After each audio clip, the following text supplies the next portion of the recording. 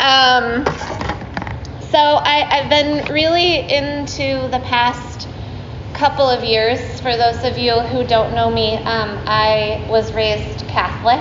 Was anyone raised Catholic in this room?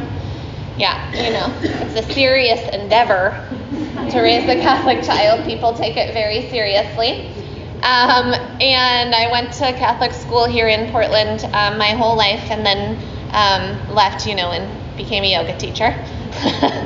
And I have a lot of wounding from when I was young, from growing up in that spiritual tradition, because there's a lot of focus on the wrong and bad, right? And not a lot of focus on what some of the more revolutionary people have been talking about.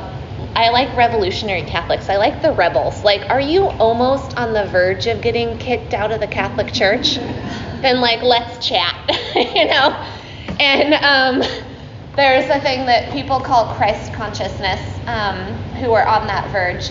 And it has a lot to do with how, it's like yoga, essentially, which is why I like it. There's a couple of things that, I'm going on a lot of tangents today, I can tell already. But I think there's a couple of things that I like in a teacher. One of them is, are you going to be coming at me from a multi-faith perspective, right? That is not dogmatic, that is able to see that essentially all spiritual traditions are talking about the same thing when you get down to the heart of it, right? And then the other thing I like to think about is, can we really, I don't know, I lost my train of thought because I'm on tangent land today. That's okay. Yes, multi-faith perspective. So when I talk about things here like Jesus or Christ consciousness, what I'm really talking about is yoga, because it's the same thing. Does that make sense? Does anyone know the comedian Pete Holmes? No? Oh my gosh, he's hilarious. Also a yogi. But one day he was talking to an AC/DC roadie. And the AC/DC roadie said to him that God is just the blanket that we throw over the mystery, the name of the blanket that we throw over the mystery to give it form. Isn't that beautiful? Right? And I think that love is also one of those words. It's a way that we throw a blanket over what it feels like to be alive in this body to give it some sort of form. But when we go to describe love, it's very difficult. Do you know what I mean? And we tend to limit it with our words, because the experience of love, I bet most of you in your bodies have felt it, where it's flowing through you. You feel connected. It's this fabulous, ultimate sort of yogic union feeling. Yeah? And then we go to describe it and we're like, it's hard to describe those moments when we're feeling like that. And I'm coming back around. It's happening. And there's one of the really rebellious Catholics that I like to listen to and read and think about. His name is Father Richard Rohr. Has anyone heard of him? No? You should check him out. He's awesome. He says that love is learning to say yes to what is. Love is learning to say yes to what is. But suffering is whenever we are not in control, right? And so there's this awesome, I love a paradox. There's this awesome paradox built into this, right? Because, you see it, Megan Rose? The Megan sees it. Yeah. Because if love is learning to accept what is, but then suffering is whenever we're not in control, we're never in control, friends.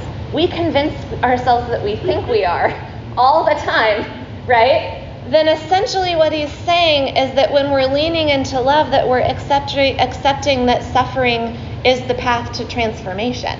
Does that make sense? So there's a paradox there, which is absolutely fabulous.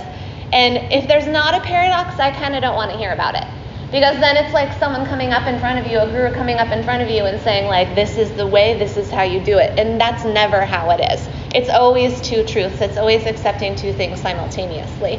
And there's this fabulous story, friends, that comes from the Buddhist tradition, right?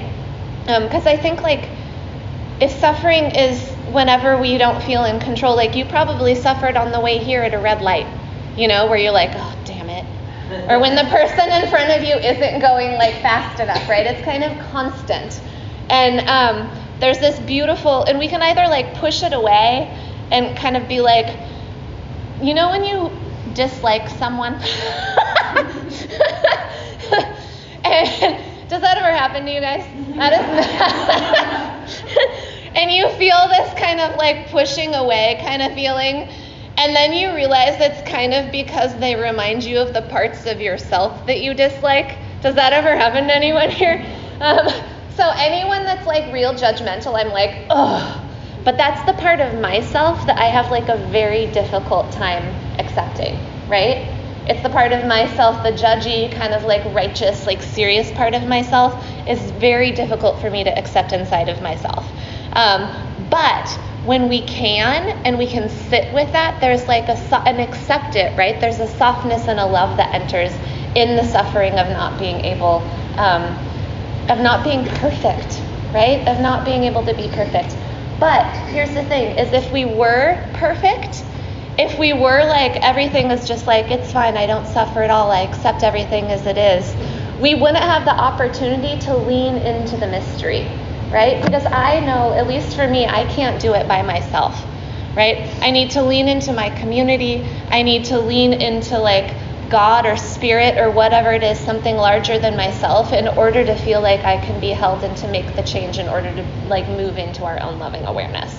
And there's this beautiful story about the Buddha, this sort of like accepting in quality that he demonstrates, where this dude got enlightened.